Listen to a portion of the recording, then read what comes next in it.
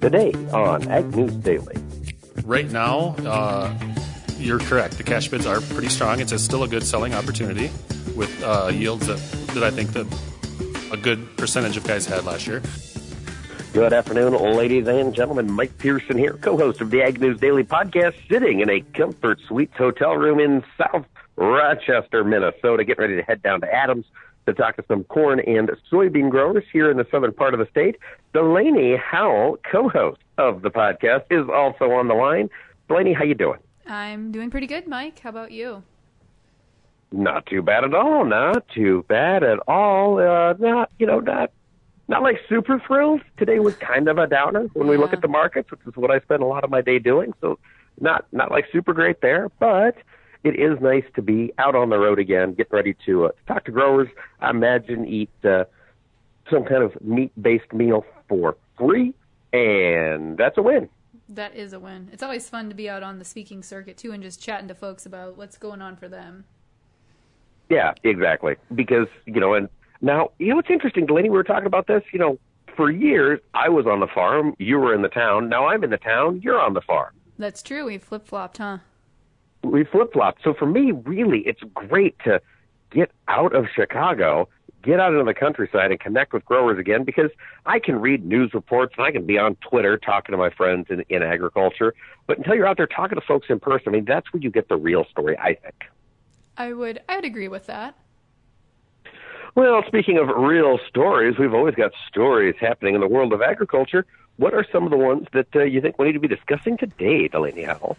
Well, kind of, again, a complex, multi-piece story, if you will, looking at U.S.-Chinese negotiations. So, as you and I have talked about and President Trump has tweeted about, potentially there is the occurrence that another round of market facilitation payment programs could come to fruition. However, Secretary Sonny Perdue has stated multiple times he does not believe that we will be having another round of market facilitation payments, and told reporters after a 3-hour-long hearing in front of the House Ag Committee that he thinks there is less than a 10% chance that we see farmers receive another MFP for this year. He said China is sending, quote, signals that it intends to honor its pledges. We don't know what those signals are. He didn't really say that.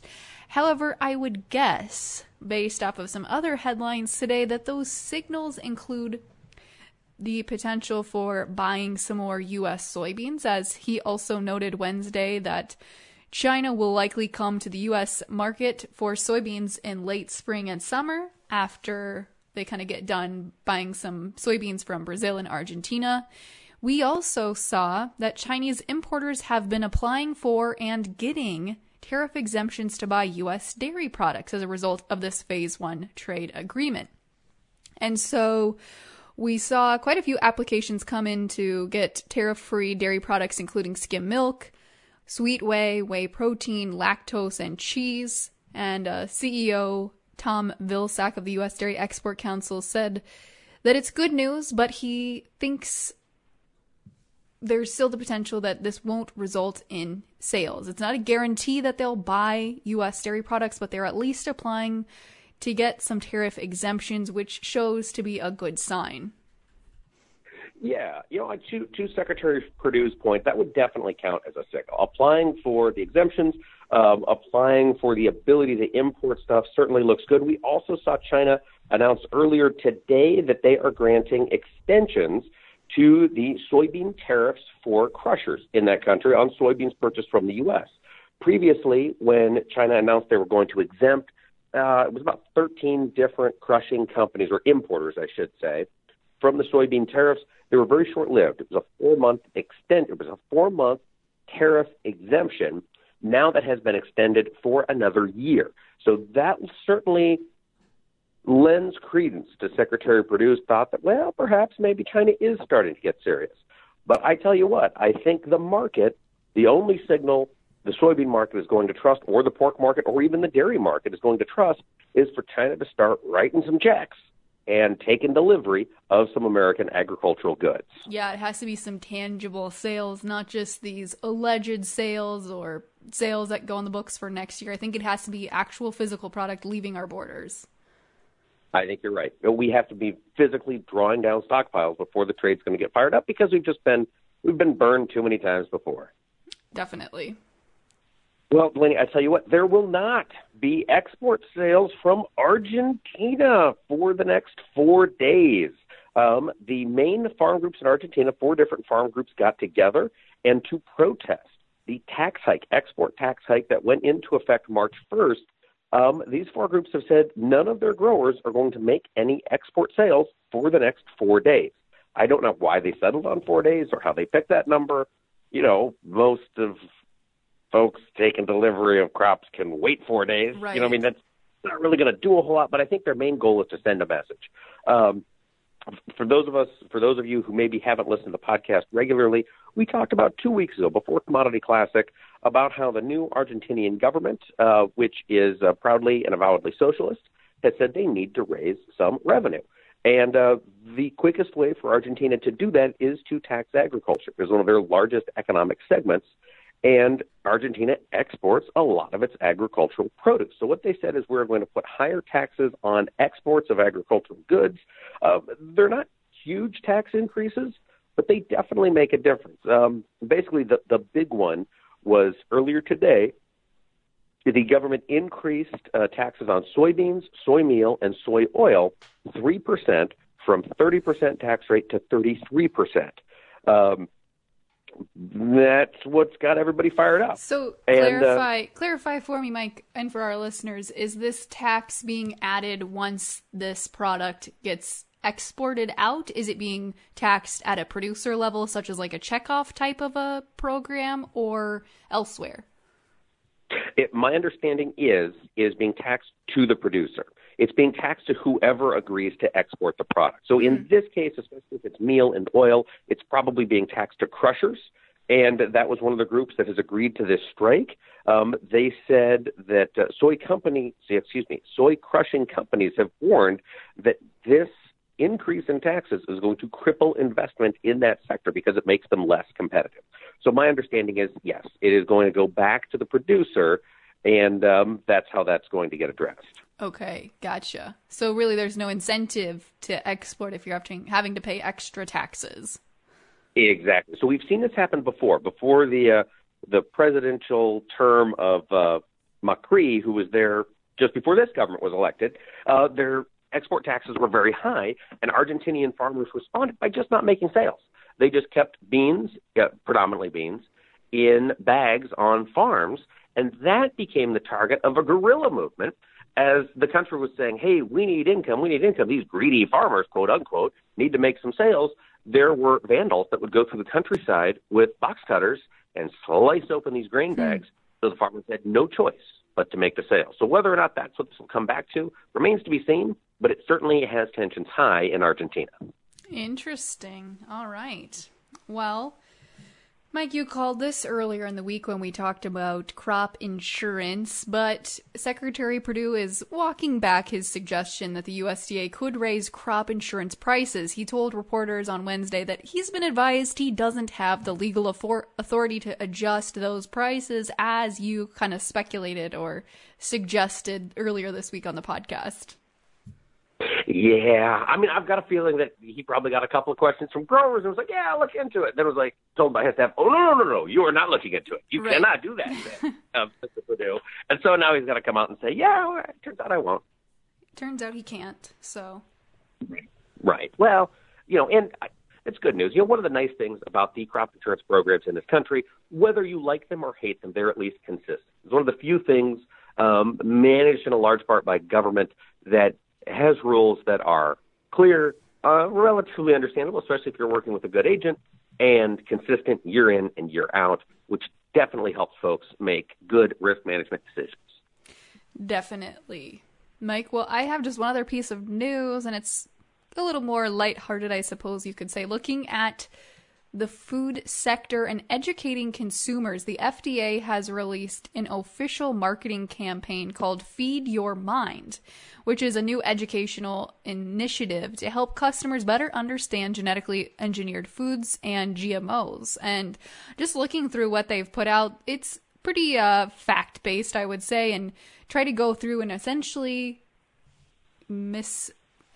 quell some of those mistakes or rumors that consumers think that GMOs aren't safe, and really are trying to educate consumers into saying, hey, these are safe, and here's why.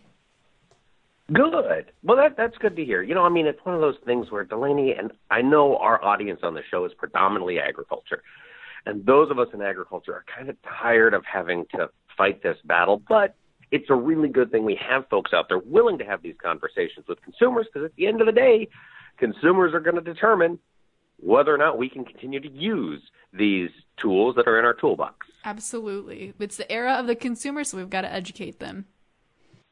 Yeah, and the other side of that is it's the era of government overreach or governmental. I call it overreach. Other listeners might disagree. Maybe it's the proper place of government, but regardless, those rules and regulations are shaped by consumers. We might as well try and do our best to give them the best information possible, so they're not pushing for stupid policies. Absolutely. Well, I've got just one more piece of news as well. This is coming out of the United Nations Food Agency. They said that world food prices dropped in February for the first time in 5 months, basically because the spread of coronavirus is dampening demand for some products. So this is coming from the Food and Agriculture Organization. This is their price index. It wasn't down a lot, but it was down 1%, and they're looking at basically a basket of food: cereals, oilseeds, dairy products, meat, and sugar. And they said in total, all of those prices are down 1% in January. So this is from January into February. And that's what they're looking at there. And so that should be a good thing as we try to build demand. But it is going to be a challenge, particularly for the quote-unquote middlemen in the agricultural sector, the processors, the packers, because meat was the big one. It was down 2% as imports were declining into China. And they could feel the squeeze first before it ripples its way down to producers over time if this slide continues to happen. Well, all right.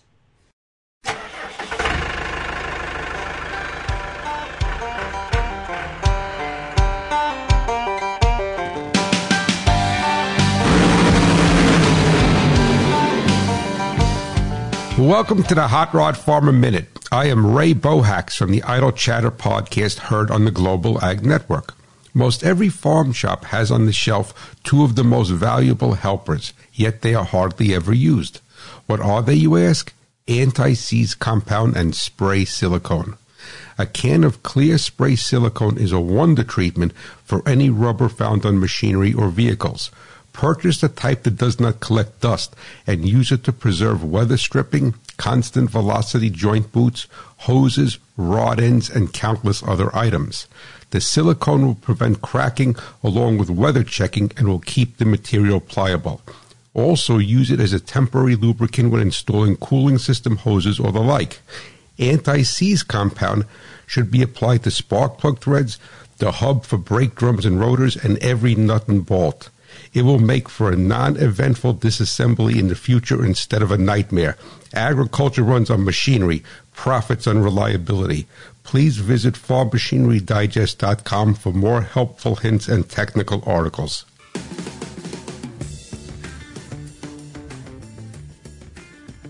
Well, Delaney, I tell you what, speaking of slides, should we take a look at the slide in the commodity market pricing today? Let's do it.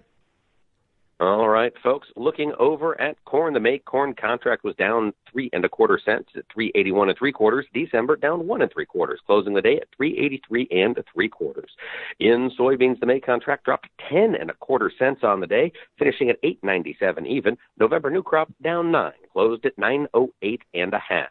Over in the Chicago wheat, the May contract was up 1/2 cent at 5.18 3/4. The December was down 1/4 to close at 5.37 3/4. Looking over at the world of livestock, again, more weakness in the cattle complex today. April live cattle down $2.62 1/2 cents, closing at 108.65. June down $1.8750 to finish at $102.65. Feeders following that same path. The April contract dropped $1.90 at $133.65. The May down $1.97 to close at $134.45. Strength in lean hogs, however, the April contract was up $1.0750 at $65.37. The May up 62.5, finishing at $71.22.5. Looking over at the world of dairy, we've got some positive movement today. The March contract, Class 3 milk, up a nickel at $16.37, while the April was up 3 cents, finishing at $16.04. And with that, Delaney, let's have a conversation for today's interview.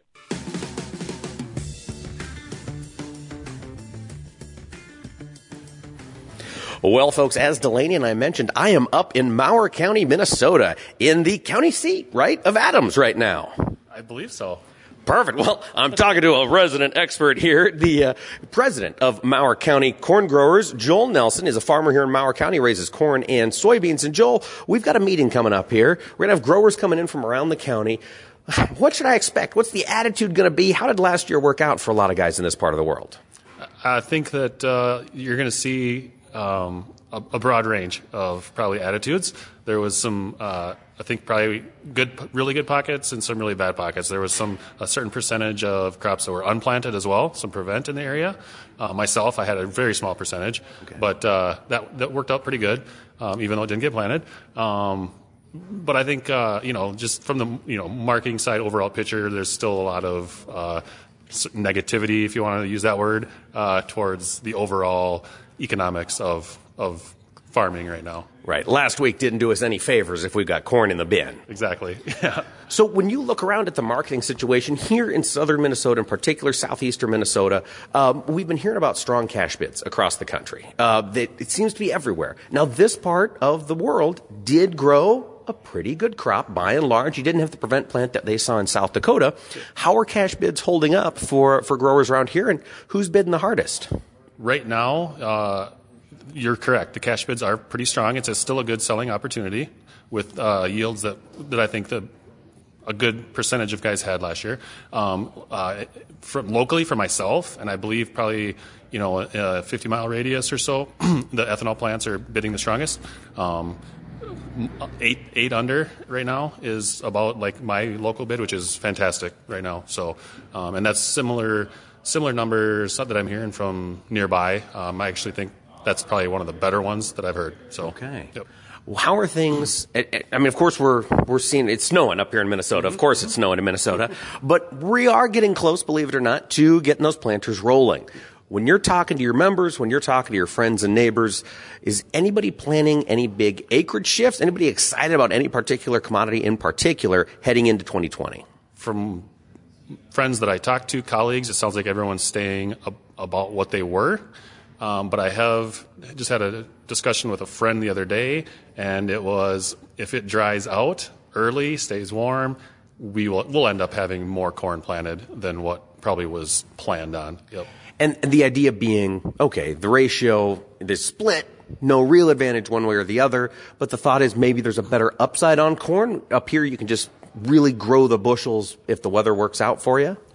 I think so, yeah. We tend to not have always the extreme heat that, even like southern Iowa has, which isn't that far away, but, pretty consistent yields from year to year. Yep. Okay. If you get them planted, yeah. Now, one of the other things, when we're up in this part of Minnesota in particular, we are darn close to the spam capital of the world. We've got a lot of livestock. We do. I mean, you've got a lot of pork on feed. You've got some cows and calves. You got a few guys with feedlots. You got some dairies. We're fairly close to Wisconsin.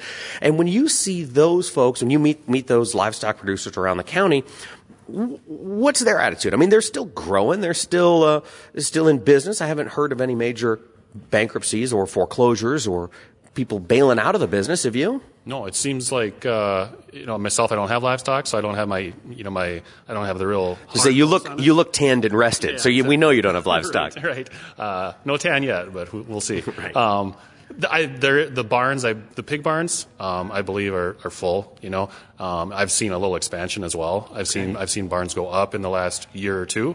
So yeah, I think you're on track there. That there is livestock out there, need for feed, and so therefore good competition maybe with the ethanol plants for for that product, and so stronger bids, Yeah.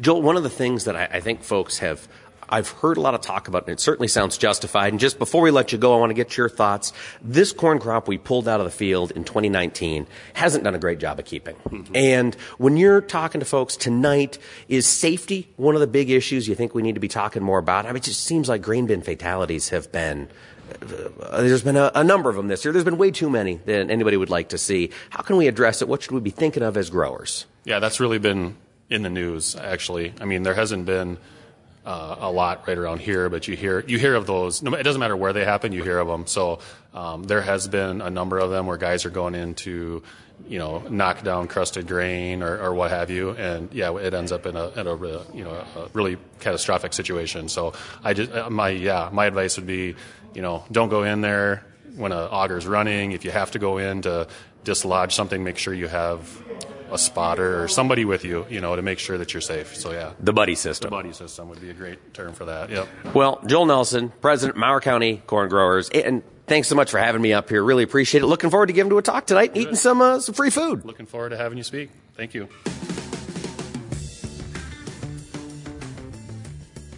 All right, lots of interesting things happening always in the world of agriculture, Delaney. And if listeners want to stay caught up to date, where should they go to do that? Well, Mike, we have a ton of great information, interviews, and other things we're always covering on the Ag News Daily podcast. So find us on iTunes, Spotify, Google Play, or agnewsdaily.com to catch up on past episodes, or connect with us on social media at Facebook, Twitter, and Instagram at Ag News Daily. Mike, with that, should we let the people go? Let's let them go.